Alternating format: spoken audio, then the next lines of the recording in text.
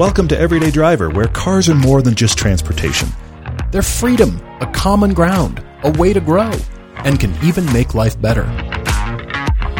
We're here to help everyone find a car they love And discover all the ways they connect us. I'm Paul. I'm Todd, and this is the Car Debate. That's right, I'm a BMW owner. It's weird. You're a BMW owner. I'm a BMW owner, and I will say, exciting. As you've seen by the Instagram post, it has the BMW Motorsports stripes on the grille, which I did not do. Yes. And I feel like every major BMW fan does. I saw another X5 in town. I was like, oh, yeah. Some of you are annoyed that it's there. And I just feel like, you know what? I'm just going to embrace being that guy. I'm fine with it. It's how the car came. It's how the car came. Just embrace it. Do it. I'm really excited about this series. Many of you have guessed all kinds of things for Paul's car. We aren't going to reveal yet. Yeah, but I will say good. There are some guesses that are right. Mm-hmm. There are some guesses that are also... Here's the thing I love about all the guesses that we've seen so far for you. You guys are listening to the podcast. Yes, and you're gleaning what you know about Paul and I to make guesses.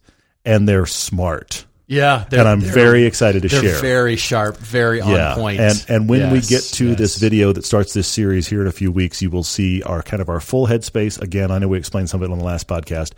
But yeah, the car's home now. It's cool. My son is in love with it because, of course, it's the new thing. Yeah, and it's a convertible. It's a convertible. He likes convertibles. He's pretty excited. Yeah. He's pretty excited, so it's very fun. I don't think I'm going to quite convert you to German cars, but I think you have more of an appreciation having had the Phaeton and now the Z4. Sure, absolutely. And so I think there's things you will appreciate about them. Well, but there's so much about this where we are really trying to practice what we preach in the terms of new experience. That somewhere in the middle of this cheap car challenge discussion, when you and I were first setting it up, we realized we need to go toward new experiences here. We need to. Sure. Does that mean next year, a year from now, we go to janky British cars only? Maybe. Who knows? And that's the new experience, and we're constantly broken down for real. What I would love to do is do this cheap car challenge with something that was $250,000 and is now 50. But, we're doing these at $7,500 or less, so it's all relative, yeah. Well, the cars will be raffled off at the end. They will, yeah. Who knows? I'm excited to introduce the new car. The check has been sent to the new owner. Good. Well, I mean, the prior owner. And then I need to give it a shout to Joanna, your sassy dispatcher, Joanna, who's Ironclad Transport. Mm-hmm. Yep, for sure. In Florida. She's based in Florida, which is where this car is located, Central Florida. She is a dispatcher. She will get a really good driver, get that on a truck, and get it out to us. She's done that. Well, let's be honest. At this point, it's an annual thing. I apparently do this once a year. So it's been the Lancer and the Phaeton, and now it'll be this thing for you. So, and many of you have called and asked me or written emails or whatever and just said, what's the contact info? So Joanna's gotten a lot of info from this show, which I hope she's gotten a lot of business. That'd be great. She's just here to give you crap, and I'll schedule a transporter for you. It's kind of like talking to your mom when you haven't called her soon enough. It's that's kind of her demeanor. When you were supposed to call her last week and you finally got around to it this week, it's kind of that mom demeanor from Joanna every time I call. Yeah, for sure. Nice. Well, guys, welcome back to the podcast. As you heard on the last one, we were driving in the car. We're back in the studio. We're back home with Todd's new Z4. And it's in the driveway. Coming this Saturday, is the repeat of the Learn to Race episode. That's season 7, episode 2, SCCA Racing School, that we went to in February 2020 at Thunderhill Raceway Park. It's very cool. That airs at 7:30 a.m. Eastern, 4:30 a.m. Pacific. Set your DVRs if you didn't catch it last time. But good news, we are going to be publishing season 7 on Amazon and Vimeo sooner than we have before. So that we're working on it. Yeah, we're in the mix. And as we said, Amazon, the way you publish on Amazon, elements of it we don't have control over. Once I hit the publish button, it vanishes to the big behemoth. It's like watching the world's longest scroll bar. It's just like, I don't know if this is ever going to happen. So that is happening. Meanwhile, on YouTube, a couple of things are going on. A lot of you have watched the Z06 piece, which is back from season 4. We just dropped that on YouTube on our main channel, the Everyday Driver channel. And then in case you haven't heard, update, there's a new channel now.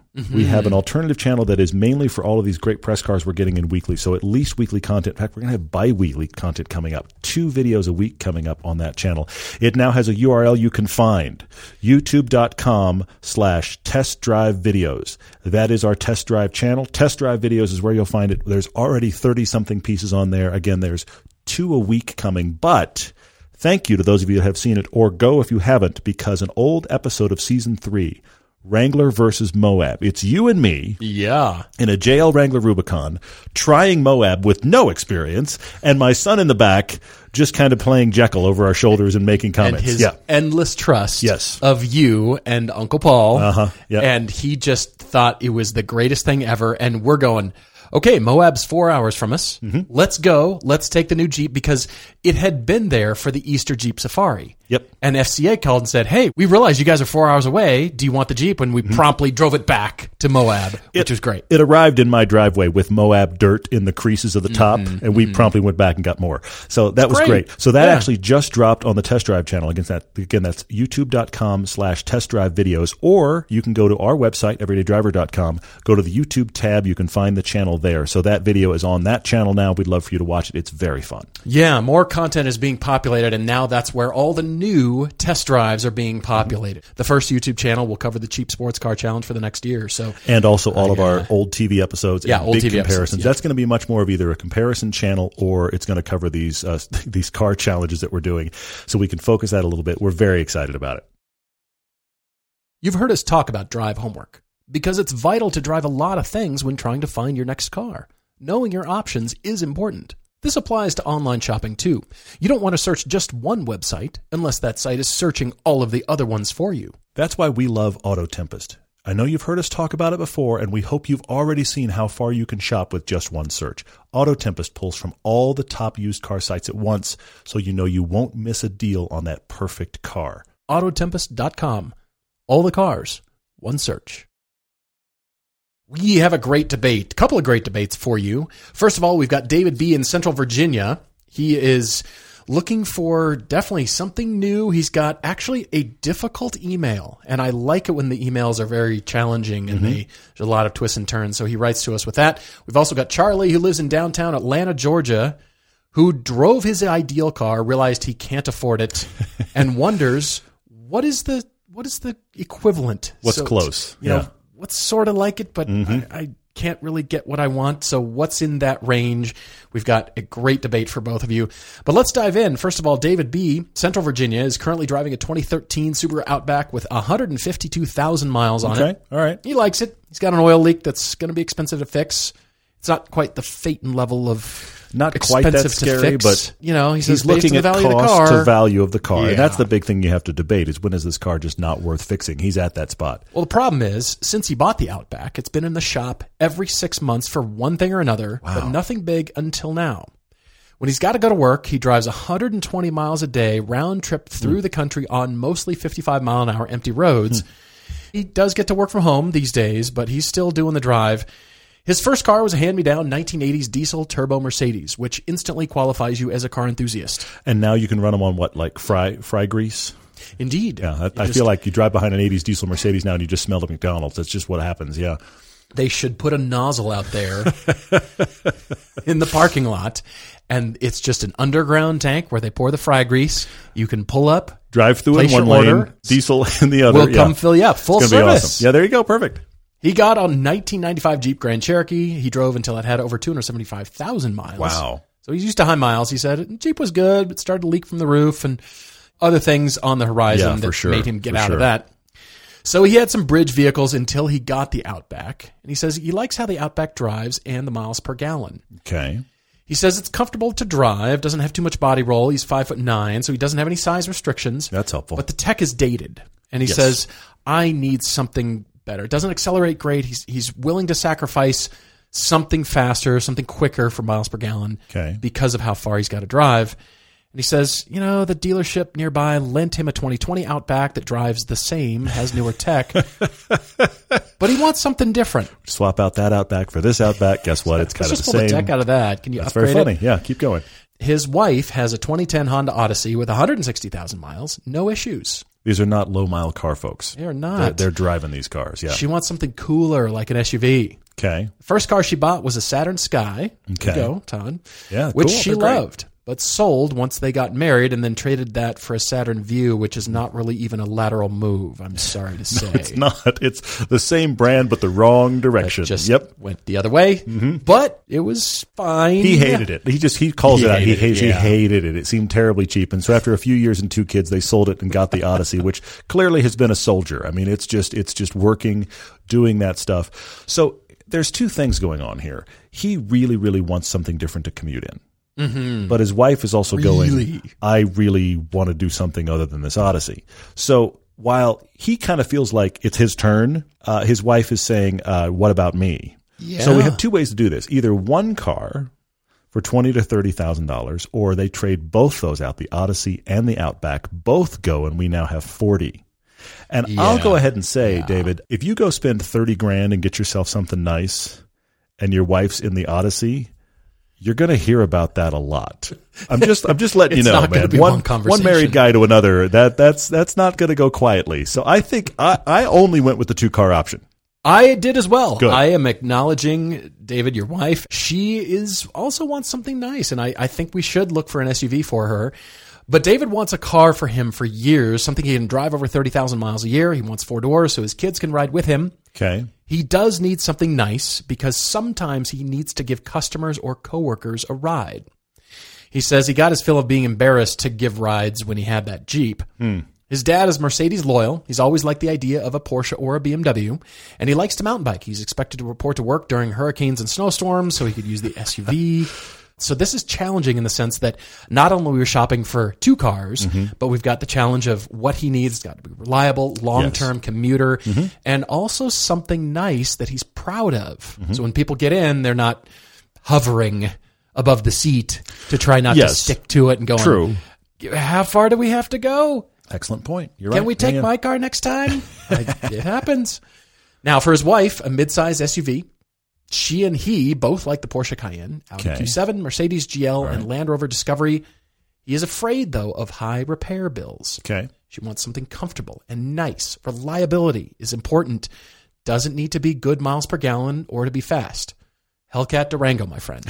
And done. Thank you for writing. Hellcat Durango. They're only $70,000. It's going to be fine, yeah. They're going to be a special car. They're not making too many of them.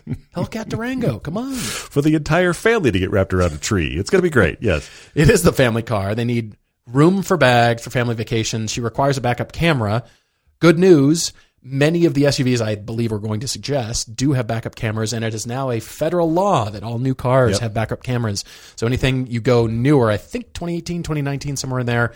I don't know exactly when that law was passed, but most new cars, a couple of years old, will still have them, but all new cars definitely do. She can't drive a manual, and this will probably be the vehicle that he does use to go mountain biking with his son and to work in the bad weather. I think I've solved your garage, David. Good. I'm glad. I'm excited. And you mentioned earlier that you both like Porsche Cayennes, but you're afraid of high repair bills. Exhibit A, Todd. Yes. You have a base Cayenne 2010. I do. And you have put money into it, but those are the things, when you do, it takes you a long way. Well, and that's the thing. We have only had 2 repairs in the almost 6 years we've owned it that have been surprise repairs. One was actually a known issue with the knuckle on the center of the drive shaft. The other one was an issue with the head gasket, essentially the heads. So those are the 2 that we've done.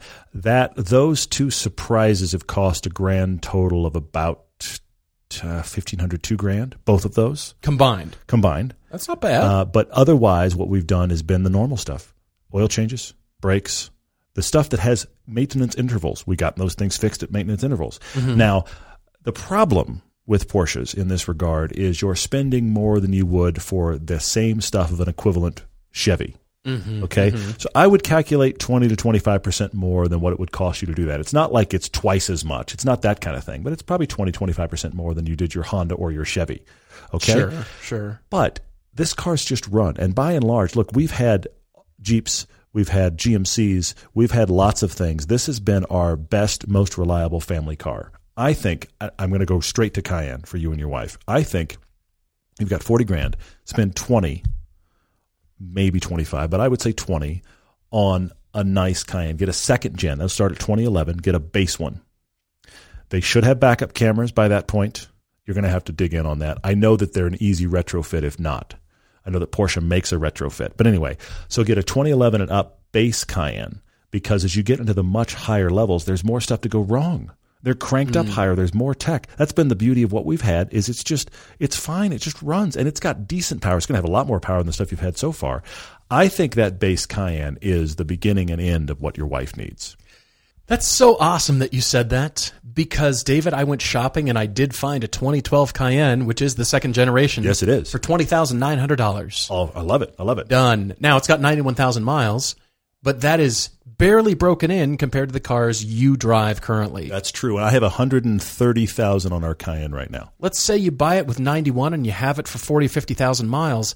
That's, year and a half of driving for you, which is not normal, but still, I believe those will go, and I'm not afraid of the high miles, especially when you're putting them on regularly and doing regular maintenance. The car's just going to go. Yeah. 20 grand, get yourself this 2012. I wouldn't be afraid of it at all. Not a problem. And that does get you, I think, a cooler body style. I do like the body style that you've got, especially the GTS. Yeah, but this is only got better though. Yeah, it got better. It actually is improved quite a bit. And so I think you could do this very easily. And so we're splitting the garage here as the $40,000 budget for both. Mm-hmm. I'm counting on you buying a Cayenne now. Okay. Well, 20 grand. I'll give two alts.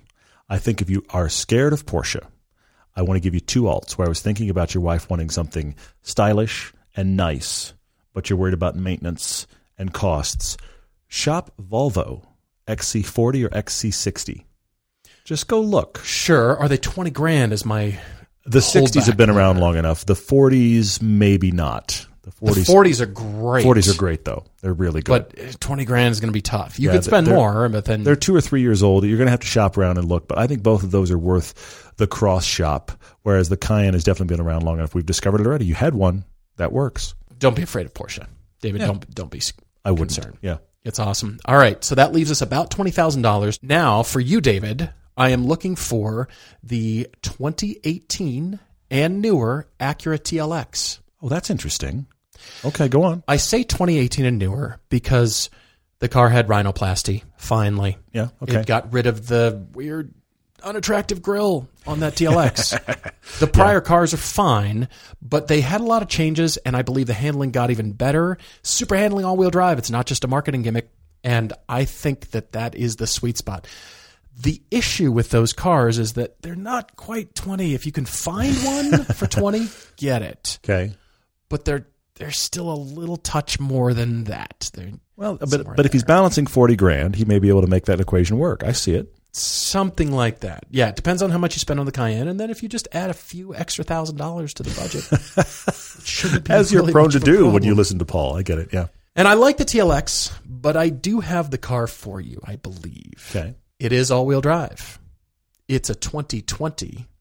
And I found one for $21,000. It is a Mazda 3 all-wheel drive. It's on my list.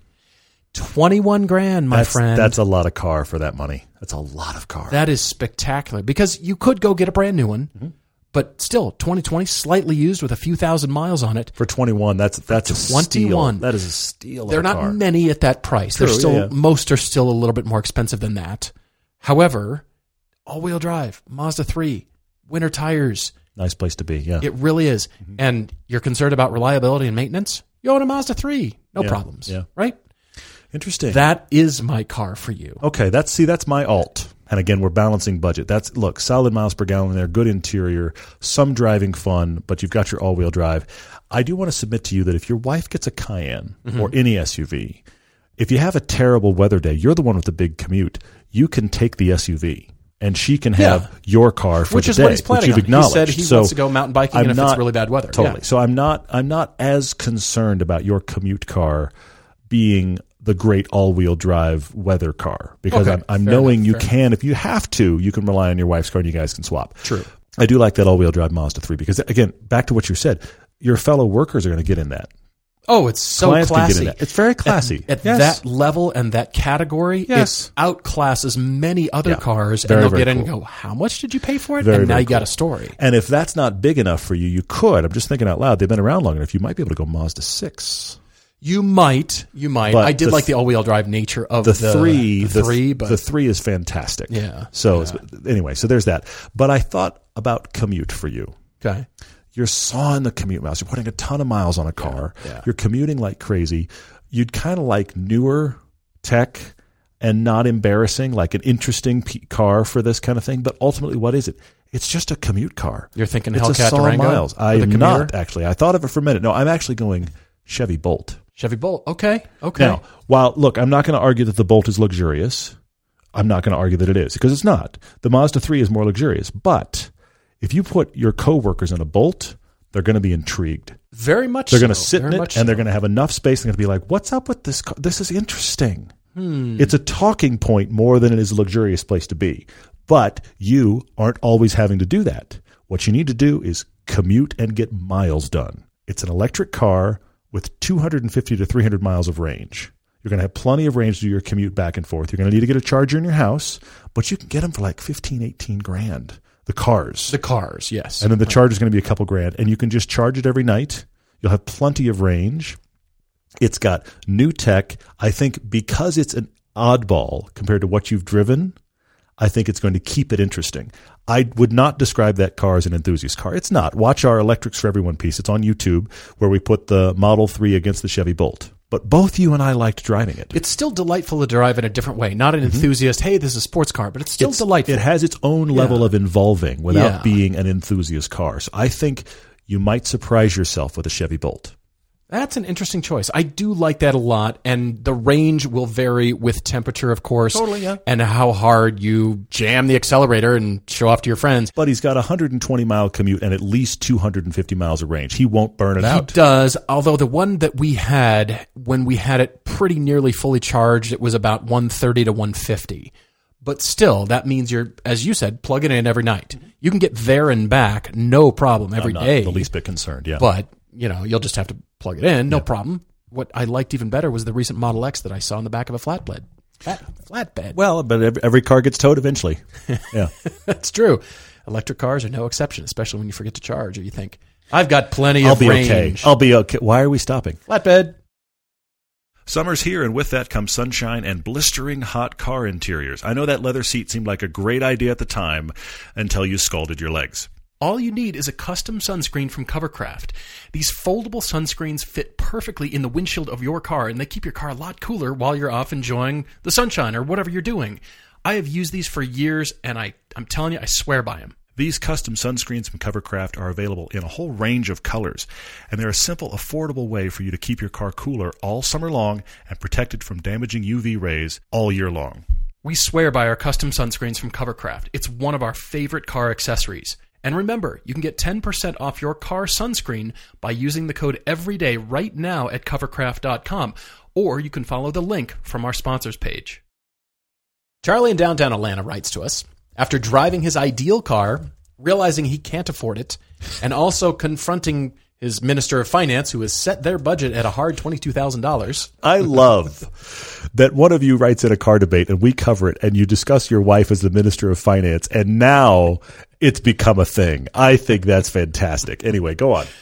The car that he drove and loved was the Mercedes-Benz GLA AMG 45. That is a car worth loving. That's very fun. He says this is the greatest adult toy of all time and would suit all of his needs. Family friendly podcast. Okay, yeah.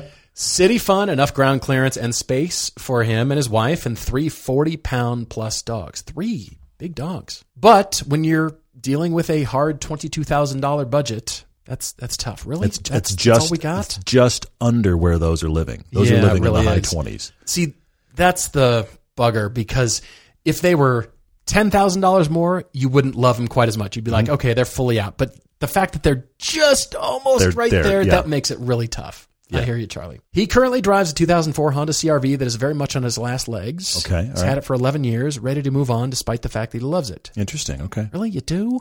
You love the CR-V? The early ones are cool. I will acknowledge the early ones were cool. Define Honda did cool. it well. Honda just did that well in the same way they did the fit well. It was just this runs, it's got space, it works. Charlie, you probably realize by now that I really can't stand the new CR-Vs. You're not a fan. Yeah, that's a whole separate thing. At least the hybrid. What I also like in here is that Charlie says that he really, really thought the perfect car for him, because he likes the outdoors, is a Wrangler. So he rented a Jeep Wrangler for a week in downtown Atlanta with a manual, and quickly decided he loathed it. He hated it. Tool for the job, totally Charlie. Tool for the job. Yeah, well, of course, that's not a commute car. You don't see sushi chefs back there with machetes. They're using the good cutlery. The good knives. Where do my good knives go? I can tell you. Yeah. They're not making ceviche with a hammer. All right. He does a ton of hiking. He says the Wrangler has more off-road capability than he needs. Not that fun in the twisties of the North Georgia mountains where we've been. Really not twisties. That fun in twisties. Yes, that's true. The GLA is not down to where he wants it yet. Is there a slightly cheaper substitute? Or does he wait, actually? Sometimes we have told potential buyers. Occasionally, we tell you to wait. Not buy anything, which is rare, but sometimes we do. He was hoping to buy something in a few months, but he doubts they drop that low by then. It will even be worse if you buy something now and then they do drop below that. You'll grind your teeth. I will say that's my concern here, Charlie, is if you could afford a GLA, and have a real conversation with the Minister of Finance and yourself. Do you think you could afford a GLA in a year? If it's going to be like 3, 4, 5 years, let's get something else. But if you could afford one in 6 months to a year, let's just say that. Can the CRV hang on, though? It's on its last legs. That's a good question. These are excellent questions. So I think since that's the car you want, and then my other concern is this. You don't want to be the guy to buy the one that dropped below. Like all of them are selling, I'm just making up numbers here, but all of them are selling for 28 and somebody sells one for 20. Do you want to buy the one that's 20? Yeah. You might not. We would. We would because that'd be a cheap car challenge. Right. But do you want to do that? Look, we are breaking plenty of our own rules in this cheap car challenge. For example. Which is scary, by the way. But we did it with the sedans as well. There was no pre-purchase inspection. Every car I've ever bought personally, I have done a pre-purchase inspection. Yes. I cannot advise it more. These cars, we find them, we go, I like the color. Because we actually think about color a lot because we're going to shoot them, right? Mm-hmm. So I like the color. I like the look of it. That works. The Carfax is okay. I'm just going to buy it. I'll do a post-purchase inspection.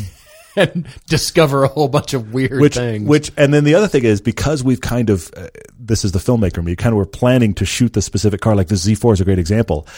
I did not check it over nearly as well as I would have if I were just buying it for me. I was buying it for the show going, no, that looks like the headshot. Essentially, it looks like what I expected it to look like. I know what it's going to look like on camera. Let's get this car. Let's get this done. Now I need post-purchase inspection and reality needs to dawn. Don't do this. Let us do that. Which leads to a whole other conversation about, did you buy the car? Did you get the one you want? Well, you might have paid more. Yeah, fair. You liked that color and you couldn't find any other in that color, and so you bought that. You paid more because you wanted that color. Mm-hmm. That happens. It does. And absolutely. Is there validity to it? I say yes. Okay, fair. So anyway, we're off in the weeds, but we're having fun. Or more. What is out there that is similar to the GLA, the AMG, but isn't? If you were to get something now, let's say the CRV finally it's done. Parked by the side of the road on some freeway. You take the VIN off and you file it off the engine block, and you do put "this is an abandoned car." Wow, look at that! Just write it in spray paint on the car, and it'll go away. Or you could donate it to your fire department, or it's a tax. Donate it. Come on, donate it. Don't leave it on the side of the road like an abandoned thing. High school where they can work on it, learn to work on cars, and launch it for a YouTube video off of something while on fire. That's YouTube goal. Ideally on fire. How about a non-AMG GLA? Fair. How about the non-performance version of that car? Okay. I know it's not as low. I know the wheels and tires, and the engine is really what you're getting. Yeah. That's super high. Engine gearbox combo is great on that car. I do get that. But if there's other things that you like enough about it and are compelling enough, you think, well, we like the GLA and the engine is a bonus, and DCT is a bonus. Great. I'm just thinking you could probably get other GLAs in that price category if you like what they do and how they fit your life, and you could see yourself really owning one and you still get that Mercedes. Great. That is an option. But if it is not an option, I did go shopping for you, Charlie. I went looking with your $22,000 hard stop budget in mind. Yes. Because I don't want to hear from the Minister of Finance and how I blew out your budget. I found a 2017 BMW X1 X-Drive 28i for $21,398. That's actually surprisingly good. 63,000 miles. Okay, all right. Then I found more. I found 2016 X1, 19.9, 75,000 miles. Then I found a 2015, same thing, $15,000, $57,000 miles. But then I thought, okay, let's talk about that steering. You remember the first gen had the hydraulic steering. Subsequent generations had the electric steering. Where's the breakover on that, though? I forget where it is. Between 2013 and 2014. Okay, there you go. Good. Within the same model, but not the model years. Because announced in August 2013 of week 33, the Servotronic started being standard equipment on model year 2014 X1 2.8i's. Look at you. Research has happened, folks. Yes, indeed. So all model year 2014 2.8 vehicles are equipped with that Servotronic steering. You want the hydraulic if you can get it. However, I thought you might say that. Because a few years ago, Car and Driver indeed did their blind measuring test. They did it with a BMW 5 Series. It was not with the X1. Okay. And they found for 11 expert drivers, they were actually more accurate and did better in handling with the cars with the Servotronic steering than with the hydraulic steering. Look at you. That's the 5 Series, though. You really dug in. Not the X1. Bravo. And that is... Okay. It is a consensus, but again, you have to decide what you like the best. That is numbers, not feel, though. That's Keep that key. in mind. Just because they were more... I mean, come on. That's like the argument of the DSG, the dual clutch gearbox, is always faster than the manual. It is, but wouldn't you rather row a manual? Yeah. Right. So I'm just saying that as food for thought. But nevertheless, all those later X1s are under your budget. But if you want the hydraulic steering, I found a good one, a 2013 X1 xDrive 35i, $14,753 with just about 100,000 miles. Got 96 on it. Okay. So that's not a bad thing either. You kind of have to decide what styling you like, that kind of thing. Now, you would think, Paul, why X1s? Well, it's because subsequent models of X3s that I've driven have been brilliant on track and rather surprising and brake very well. And I think, this is a performance? What? How's this SUV doing this? It shouldn't. It's not even an M. I like it. Okay. And it surprised me. Sure, yeah. And that's on track, where you probably will never take this. But where the dogs in the back won't like that. The dogs won't like it. Your wife won't like it. But at the same time, you wouldn't expect it to be even halfway decent on track. The fact that the dynamics hold up says good things about driving it to the store. Exactly right. So I'm wondering, to get your German car fix, to get something newer, you can go up to a 2017. I found you. I'm staying under your budget. Is it going to be exactly that GLA? No, it doesn't have the power of that thing, and it's not as low, and it's not the gentleman's hot hatch that you love about it. But give this a shot. I found multiple X1s and therefore demonstrated whatever model you like, whatever generation you like. I think you can do it on your budget, and I think you'd like them, honestly. Look at you. I like that. I like that a lot. I did not go there. where I really want you to go is actually, I think the closest to the GLA, even though it's not quite hair on fire enough, but close, is actually the Golf R. Okay. And I think the Golf R is a really worthwhile alternative. Now, here's the problem: the Golf R at $22,000 puts you in the Mark 6. I was wondering about the budget. The Mark 6 was a 6-speed. Okay. And I don't think they ever offered it with the auto. Now, the Mark 7, you can get DSG or 6-speed. Right. So you would want the Mark 7 with the dual clutch, which would be great for commuting, and you would have some of the flavor of the craziness of the GLA. Not as much, but kind of the same idea. You would hear from the Minister of Finance. I would hear from the Minister of Finance. I would get nasty letters on letterhead. Letterhead. With the seal, with the official seal. With dripped wax. From the Minister of Finance. You know it. She drives around with flags on the corners of her car. You do not mess with the Minister of Finance. You do not. You do not want to hear from her. So this is the problem with the Golf R. I also thought about the Veloster N with the new dual clutch. Oh. But that's going to be $25,000 to $30,000. Oh. Which is a problem. Are you working your way to a car? I'm trying. Okay. I thought about the WRX. Okay. Which is actually, honestly, everything about your story is perfect for the WRX. We avoid it often. Subaru WRX, be happy. Now, in your version, you'd have the CVT because you want an automatic. So you have a CVT. Yeah, we don't love the CVT, but at least you can shift it manually. I will say this for Subaru and CVTs.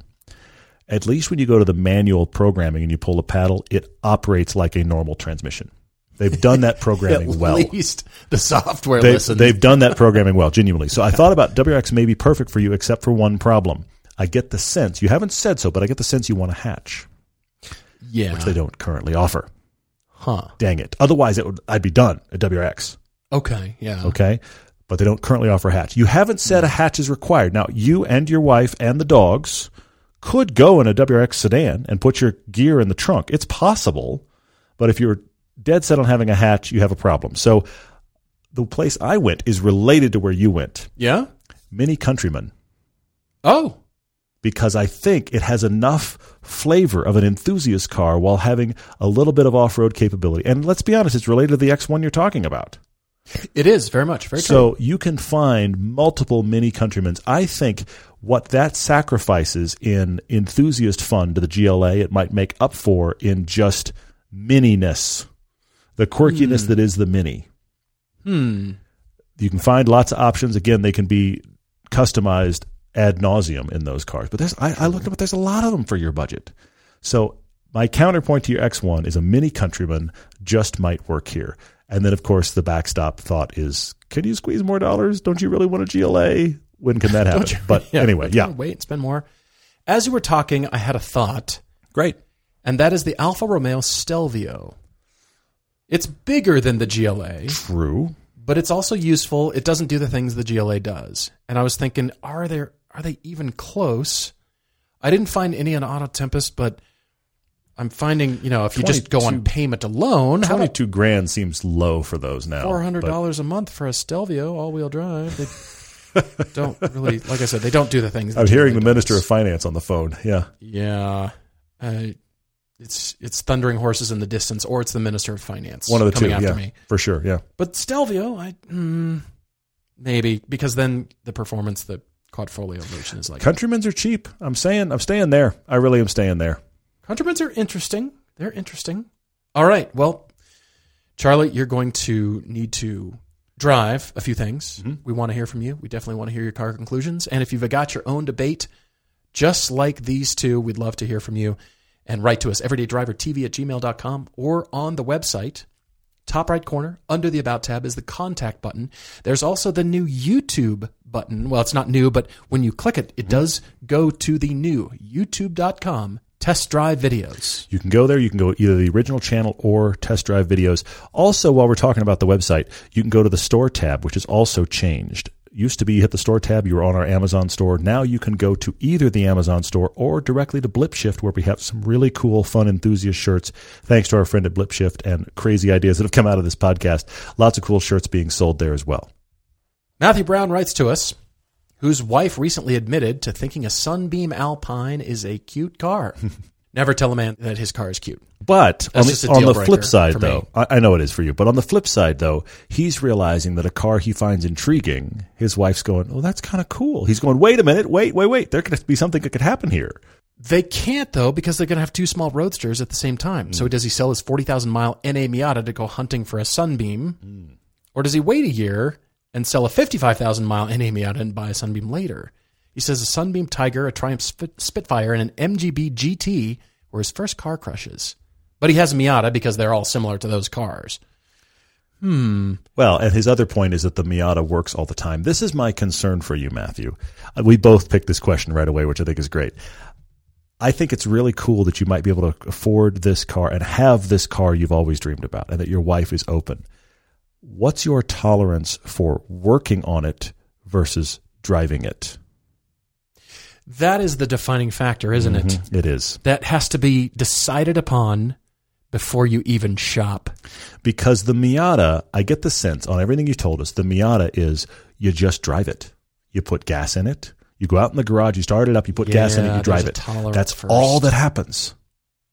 And the Sunbeam Alpine or a Triumph Spitfire or the MGB GT, all of those will need more love from you and work and tolerance. Todd means money. I do. By love. Than the NA Miata ever will. So because here's the thing, we all go through stages in life. You may be reaching a stage in your life when having that to tinker on, if it doesn't work this Saturday, you spend, instead of Saturday morning on a drive, you spend Saturday morning working on it.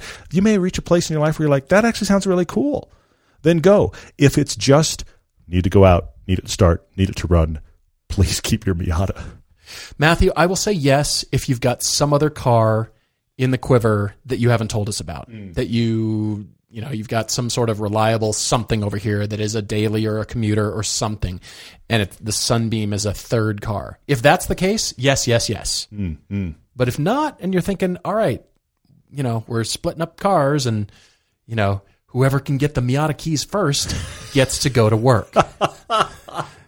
Or gets to, go wherever they're going because you're stuck at home. Welcome to rental cars. I don't want that for you. But if there's some other car lurking that can be relied upon, I'll say yes. That's very funny. Brian Hofer asks a question on the Z4. Actually, there's been lots of questions on the Z4, and I'm not going to answer them yet. I want you guys to kind of experience the videos with everybody, so I'm looking forward to sharing all of that then. But there is one I do want to answer because it's kind of surprising and innocuous as well. And that is, he's asking if my head fits under the soft top of the Z4. Oh, yeah. Because, look, I'll go right there right now. My head touches the top of the Lotus.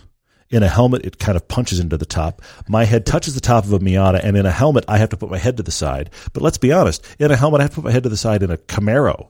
It's not just like it's limited to small cars. Yeah, Plenty of cars, I don't have enough headroom. And the Z4 is a shocking exception. I've got 2 or 3 inches above the top of my head with the top closed. I haven't tried it yet, but I bet you I could wear a helmet in this car and not touch the roof. I'm shocked at the amount of room. Do we need to come up with a new term? You know the gurney bubble from back in the days? Dan Gurney, he was a tall guy, and so they punched it out, and it's the gurney bubble. It's now a ubiquitous term for coolness on sports cars. Right? For access for tall people is what it's about, yeah. Right. Well, I'm tall as well, and I don't have the same problem. You're right. I have one less vertebrae or something in my spine, yes, but we're the same height. And I'm just wondering, do we need to come up with a new term for you that is some sort of bubble punch out? Yeah, the Todd accident. I don't know what it's going to be. Yeah, well, Todd was here. Yeah. Thumbing My Way writes to us with a question saying, this month there will be the reveal of the new Z car and the Maserati MC20. I can't ignore Maserati questions anymore. It's like Porsche questions. If you want to know how your question gets on the podcast, now it has to be about Maserati. Paul's is like, wait, Maserati discussion. That's cool. And rewind like 4 years on this podcast, and the Maserati question will probably be like, Maserati. And I dump on that. Now I'm like, Maserati. This is what our cheap car challenges are doing to us. So what are our expectations from both, and how insane is it to think that the 370Z will have 15 years of production when it's retired? Yeah, it's the 40th anniversary and the 50th anniversary car. Yes. And then 5 years after Which isn't a joke. Yeah. I still will see about the Z car. Mm-hmm. If Nissan wants a piece of the hotness that's going around, the Toyota Super buzz, the C8 Corvette buzz, that kind of thing, the Bronco, whatever that is, to make everybody look back at Nissan and want that product for the next month. Yeah. For all of the 3 cars that I just named, it's all the news can talk about, car enthusiasts, and it goes for a solid month at least. So if they want in on that and they want to be, hey, Nissan, remember us? That's the new tagline. Nissan, remember us? Exactly. I like that a lot. I want that on a shirt. It's not. I really do. Not, we're back because we're not sure if they're back. We just don't know if they're back. But it is.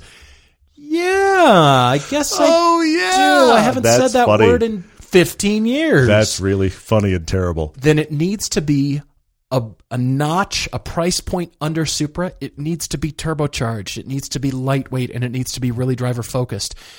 Whether or not you're going after sales, Toyota doesn't expect the Supra to blow out sales numbers. It's not going to be a RAV4 class leader. They have low expectations, and they're meeting them, which is interesting. But what has it done for the Toyota brand? Both Todd and I have identified it now, and that is, look what Toyota's doing. They're offering 2 cars, sports cars, genuine sports cars in their lineup.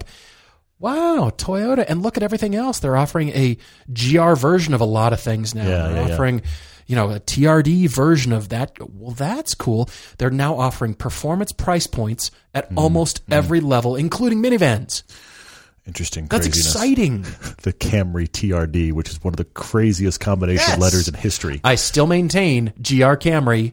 And let's throw down against an M5. That is a Camry all-wheel drive. Ridiculous. Okay. So if they want something like that, they have to bring that Z car to be really, really great. Or it's, it's so back to the roots of what we did, and it's just so great, nimble, and fun, and that's what it has to be. Yeah. And I'm slightly concerned that it is not going to be. Here's what my concern is. There was another question, and of course we're just totally speculating here, but there was another question that I actually asked about this being the tease and not the reveal. And this is my concern. It might just be. It's coming up it's coming up next Tuesday. So we will end up podcasting right before it again. And then we'll all see the reveal, and then we'll talk about it late next week. But I think what this is going to be is Nissan's confirmation of we really are making a new Z car, and it looks like this, and it's coming. Watch the years tick by on the ticker. It's coming in 2 or 3 years. I'm very concerned about that because, and here's why I bring it up. I'm going to bring up 2 recent cars to make my point. NSX and Supra. The time frame between, hey, we're doing this Halo car again, and when it came out, guess what happened? The whole internet turned on it, and by the time it came out, everybody was like, eh. I feel like the NSX has suffered more than the Supra, though. I agree, but they both, by the time they finally came out, people were like, yeah, there it is. It's here, whatever. And then all that came up behind that was most people's negativity. I think I'm worried about an too early a reveal from Nissan where the car's so far, and I have no idea, we're totally speculating, where the car's so far away that it doesn't seem real, and when it finally comes around, we don't care. And or you've put a target on your back for going, it's going to do all this, and all the other manufacturers that can move faster are going to be like, it's going to do what now? Okay, those are the benchmarks. Yeah, I hope they don't just... We'll see. Hey, we're talking about the Z. Have you seen the new Nissan Patrol for you sand dune loving customers? Look at this. The Z car's coming. I want it to be really cool. I want it to wow me. I hope it does. We'll see. Regarding the Maserati, mid-engine Maserati, come on. Mid-engine Maserati, I think it's going to be awesome. I am excited. I think it's going to be brilliant, and everybody will be like, Paul, you were right. It is awesome. Maserati's back. Maserati's cool again. I totally want a Maserati. And YouTubers everywhere will buy Maserati MC20s, and hopefully I can afford one at some point someday. And I would love that. And Maserati will be cool again. It'll be like R8, MC20, Acura NSX. A year from now, you'll buy an MC20 and I'll buy an Alpha 4C, and we'll have the Italian Disasters Challenge. Yes. Yeah. Italian Disasters. We still have to do the British Jank. We do. Yes, whatever that is. We have to buy Lotuses from the 80s. It's going to be fantastic. You get that, I'll get a Bricklin, and we'll have some sort of challenge. That sounds terrifyingly awesome, honestly. Yeah. Wow. I got a Rover or something, and you got a, I don't know what.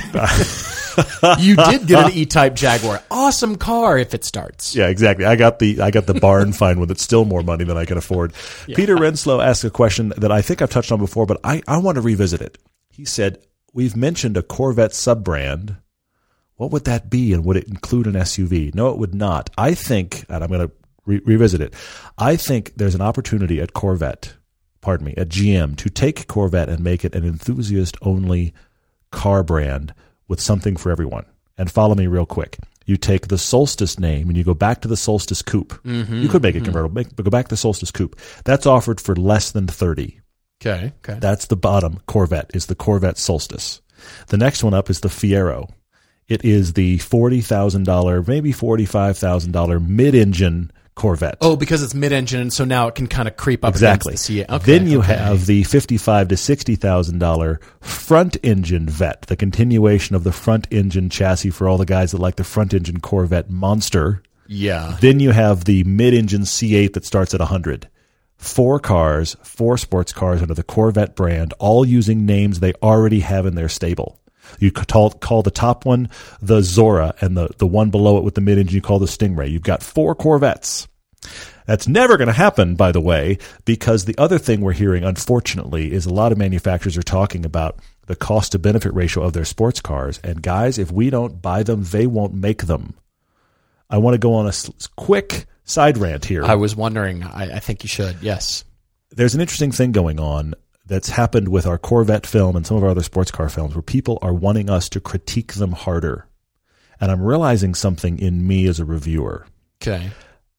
I can take a sports car, put it next to another sports car, tell you which one's better. But you know what? I'd rather you were in a sports car and car makers made sports cars than just made yet another CUV. So I might give a sports car that's the lesser of the two a little bit more of a pass, because you know what? Thank God it exists, and somebody ought to buy it. And you're going to enjoy honestly, a lesser sports car much more than you are a great CUV. Very true. I thought you were going to speak about the G70 and the sales numbers for the manual transmission. Oh, yeah. Because as enthusiasts, we all say, flag in the ground, and auto journalists everywhere, oh, this car would be better if it had a manual. I disagree. It is car by car. Personally, I think there can be such a thing as a bad manual. Yes, there can be. Keep going. Yes, there is. And just because it's got a manual, and then everybody will complain about, well, it's too rubbery and I don't like it as much. And yeah, it's a manual, but nah. And so not only that, but as enthusiasts, we want manual transmissions to be offered in the marketplace. We do. If there are folks that can afford them, I think we should support our car companies, our manufacturers that do make them. And this is across the board, because if you like it, you need to buy it. So you want me to give the G70 story? I think you should, because it relates to what we're talking a little bit about here. You may have read this. You may have already read this, because it's a few weeks old. It's not like it's recent news, but I find it horrifying news. And Paul and I just happen to be talking about it, which is why he's bringing it up. The Genesis G70, it came out with an offer for a manual. Now, I will admit, Genesis didn't offer the manual with the upper engine, which is the one you want. I will admit that. Sure. They didn't offer and they should have offered the manual with both engines. There's many reasons in there, like manufacturing issues and all that kind of stuff. They offered a manual transmission in a brand. Think about this. When's the last time a manufacturer offered a brand new rear-wheel drive, mid-size sedan sports car with a manual? Genesis is pretty much that list as far as recently. I mean, it's been years since the Chevy SS. Yeah. They are no longer going to offer that manual with the base engine because they sold, wait for it, 100. Was this nationwide in the U.S.? Pretty sure it was North America. 100. Oh, gosh. Now, if you sell 100 of a product you're supposed to be selling thousands of, guess what? You're no longer going to offer that product. Yeah. So we can rage as enthusiasts, but if we don't buy the stuff that we're raging for them to make, they're not going to make anymore. Yeah. Anyway. That is an issue. The Stovepipe asks me a question specifically about used cars. Okay. On the way to work, there is a beautiful used AMG GTS for sale. I saw this. Oh, seeing how we share an affinity for that car, yes, I need to own that car in my life. So I cool. need to have one in my life. They drive so well. They drive lighter than you think, and they're so good. There's no other road that can be taken to work to avoid seeing it every morning. So he sees it every morning, and it's going crazy with car lust. You know what's going to be worse is when you don't see it anymore when you drive and by know it, that gone. it has been bought by somebody. Bought it. Even worse than that is when you see it again driving around town. You're like, you're the guy that bought it. Grr. So the question is, seeking my advice, should I quit my job and seek employment in the opposite direction? This took me by surprise. What is the opposite direction? What do you mean? I'm gonna change jobs so my commute goes the other way and not past this car. Gotcha. That's what he's doing. Oh, gotcha. I'm gonna quit my job and commute to the other side of town. I'd love to take a job with you, but you can only work on one side of town. You're limiting your options there. What if there's a used car dealer over there that's selling one? Then you're just screwed. Is there no way you can afford this car? Is that out? Is that right out? Free yourself up to go test drive it. Why not? I'm trying to think if that's worse or better. Will that make things worse or better? Here's the thing. I don't think it can make it worse. Now you're going to know how good it drives and how right I am. But you know what? I'll go another place. You couldn't possibly marry and spend your life with that unbelievably sexy person that you're way beyond your league. But you go out with them once. Sure. Okay. That's like 51%, 49%. But I feel like it's such a forbidden fruit right now. Driving by it, it's teasing you so badly. Granted, I will also admit this. This is how I ended up buying my original Z car, because it was on my commute to work, and so one night, unbeknownst to my wife, I stopped and took it for a test drive. I didn't know this. Yes, I took it for a test drive. You did? Because it was up on the stand, and it was. I loved it. It was like, that's the kind of Z car I want. I remember the dealership you bought it from. Yes, it was. And it was up on those really ramp questionable stand things, so I just stopped on my way home from work one night and test drove it. You did? And then I went home and said to my wife, I test drove this car, and she said, "You did? Really?" And I said, Can I just take you over there and show it to you? And she was like, okay. I mean, it was just above what we could afford, like just barely. But she knew. I remember when you guys got it. But she knew that I hated my current car, and we were kind of looking. We were like loosely looking. So we went over there. I'll never forget this, because we opened up the doors, and as she sat into it, she said, "This is so nice." And I didn't say a word, but I thought inside my head, I was like, "Yes, yes." So this is how I wound up with a Z car. So be careful, but go drive it. Come on. Plus it's a GTS. Oh gosh, yeah. Okay, I'll say go drive it, because how many other opportunities will you get to go drive it? Agreed. And then if you drive away thinking things you can sell, investments you can liquidate. Honey, I only need one kidney. I've given this a lot of thought. Yes. Thank you all so very much for your questions, for your engagement. We are excited to bring you the Cheap Sports Car Challenge for the next year. Much fun. Todd's got a Z4. My car is hopefully on its way soon. Like I said, I've got to call the shipper, get that underway, and then it will be here in Utah soon. Unbelievable. In the meantime, thank you for supporting the second new YouTube channel. Again, that is youtube.com/testdrivevideos. You can go there directly. You can go to our website. You can find that under YouTube. You can choose both. But the good news is there's going to be a lot of new content starting now with the Wrangler and Moab TV episode from a few years ago. And then you can see a lot of new press cars that we've had, a lot of new test drives coming your way. So thank you guys for the support there. Really appreciate it. Keep writing to us. Keep dropping us a line. It's so much fun. Yeah, thank you guys. Really appreciate it. Looking forward to next time. Cheers, everyone.